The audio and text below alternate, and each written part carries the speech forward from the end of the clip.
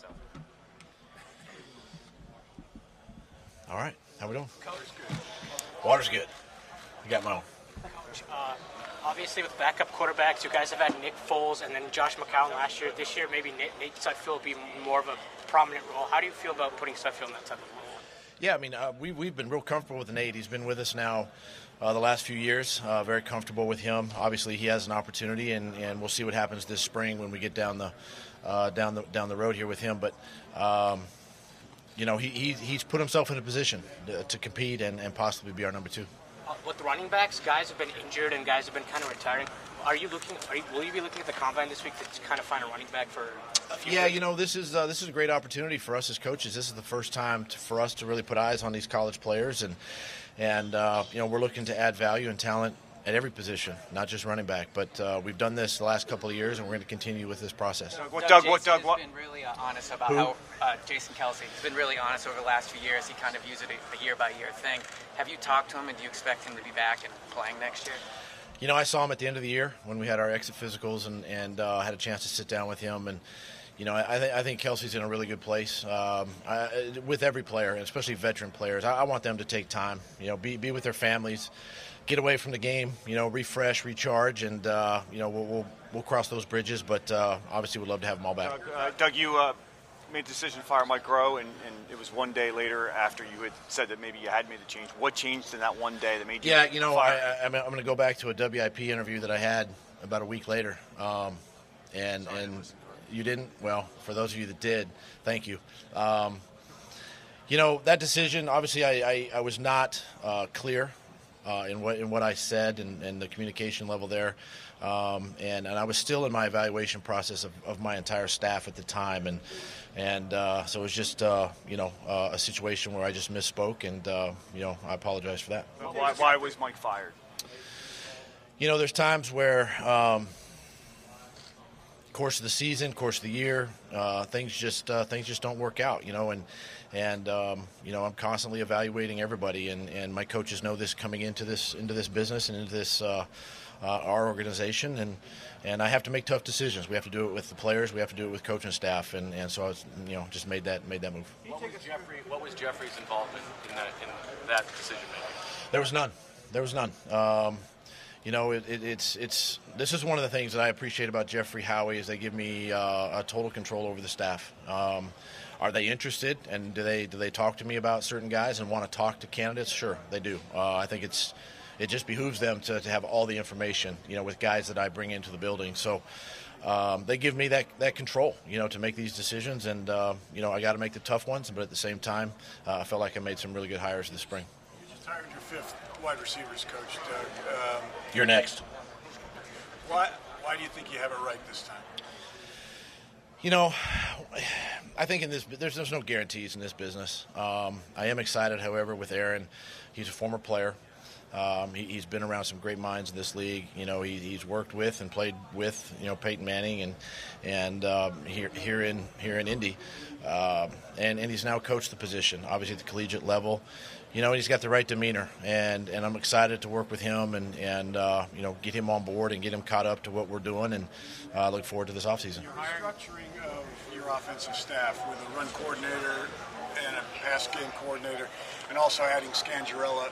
Is he going to be your quarterback's coach essentially? And you're the third team. The Rams and the 49ers also have this run-pass separation. Why is it a good thing? How does it benefit you? I think number one, now my offensive coordinator doesn't have to talk to you guys. That's going to be me, right? I mean, but the thing is, listen, for the last 4 years, I have had an offensive coordinator, and by position and by title, and yet when it comes to game day decisions, game calls, I'm the one that's calling the plays. So the offensive coordinator doesn't do that, and so I've thought long and hard about this, and this is why I took my time this offseason, with these decisions with Rich, putting him in a senior offensive, position, and then promoting Press to a pass game coordinator. I really feel like that in order for Press to grow, I've got to give him more as a coach. I got to put more on his plate. I still want him in the quarterback's room. I still want him to be around Carson and the guys, and he's done an outstanding job there. but at the same time, I want him to have more of a his fingerprints on game plans. And then Rich comes in and he helps bridge the gap with Coach Stoutland as the run game coordinator and now press, and bringing all those pieces together along with myself, and having such a collaborative game plan approach allows us to really have more, I think, a better sense of our game plan that we're going into each game with. So I just made that decision, and obviously with it ultimately is, it comes down to me on game day with calling the plays. In that evaluation process, did you consider giving up play calling duties? No, not yet.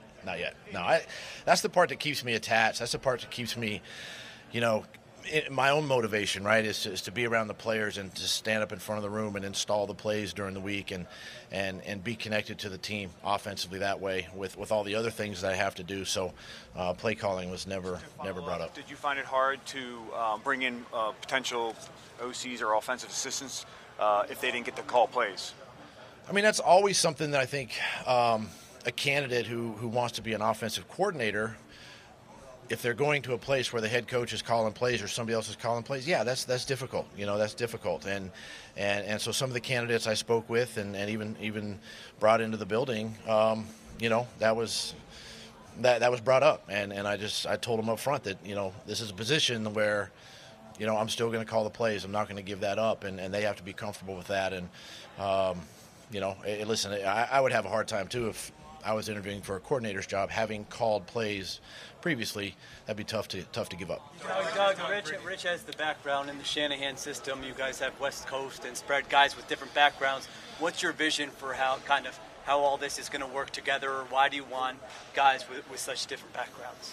Yeah, I mean, it's again, our approach has been very collaborative. Our approach has been very very direct, and from the standpoint of, you hire position coaches for a reason, not just to coach the position, but also to have, input on game plans. And so having Rich now being around, Kyle and his, his offenses, whether it be in Atlanta and San Francisco, and being around quarterbacks, Matt Ryan and obviously Garoppolo and Nick Mullins and San Fran, these guys, he just brings and then having coordinator experience, in Denver last year, just for me, very intriguing to be able to bring in a guy that, is going to help Carson. Number one, it's going to help our offense. He's going to be a guy, not solely his responsibility, but allowing us to take our offense maybe to a different level, and it's something that we weren't as good at last year in the last couple of seasons, and those are all things that I have to take a look at, right, through the evaluation process. So I'm excited to work with Rich and Aaron, the guys, as we get ready for OTAs. What's his role on a day-to-day basis? Is it all game plan specific or quarterback specific? I mean, it's various roles. One, as I mentioned, he's going to be able to bridge the gap. He's going to be able to bring together the run division and the passing division, right, and bring that together with a blend of formations and plays and things that really kind of tie everything together, right. And so that's going to be a key component. Obviously, game plan. He's going to have his hands all over the game plan as well. A lot of communication, a lot of film study. Yeah, he'll work with quarterbacks just like I am in that room, so he'll have a chance to do that as well and have some input there and just assist with us on offense. You understand that Euchre's back? Oh yeah. I think I said the same thing about Darren Sproles. Heck yeah. I'm sorry. What kind of coach are the Detroit Lions getting in Corey Undlin? Corey, wow, hard to obviously lose, and tough to lose a guy like Corey. They're getting a guy that he's going to be. His players are going to be well prepared. He gets the most out of his players. The players play hard for him, and I'm excited for him and being in this role. With Detroit and with Coach Patricia. Excited to see where his career goes now. What needs to happen to get more production from the wide receivers? Say that again. What needs to happen to get more production from the wide receivers? Maybe less injuries.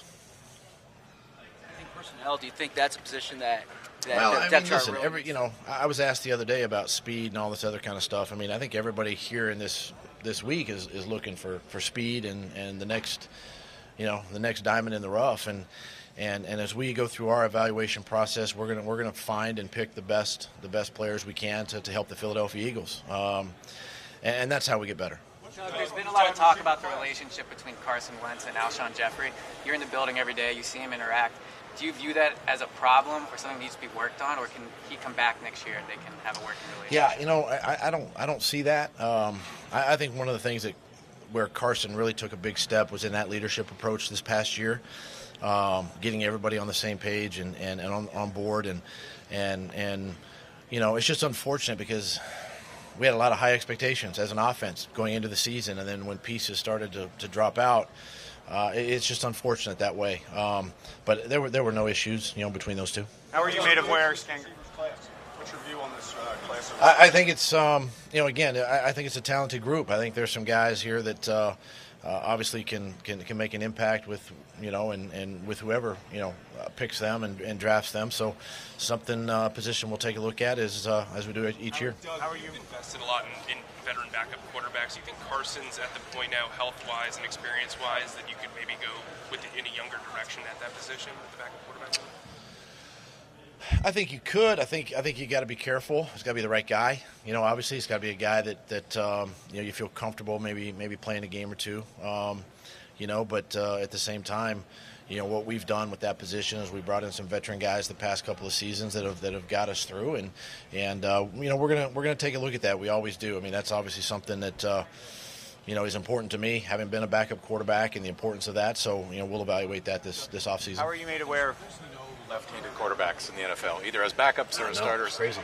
Why do you think that is? I mean, you played a pretty good one, Scott Mitchell, years ago. Like, why is it so hard to make it as a lefty now these days? I don't know. It's a good question. It's really a good question, whether they're playing baseball or other sports. But it's a unique stat. I'm not sure why, honestly. No.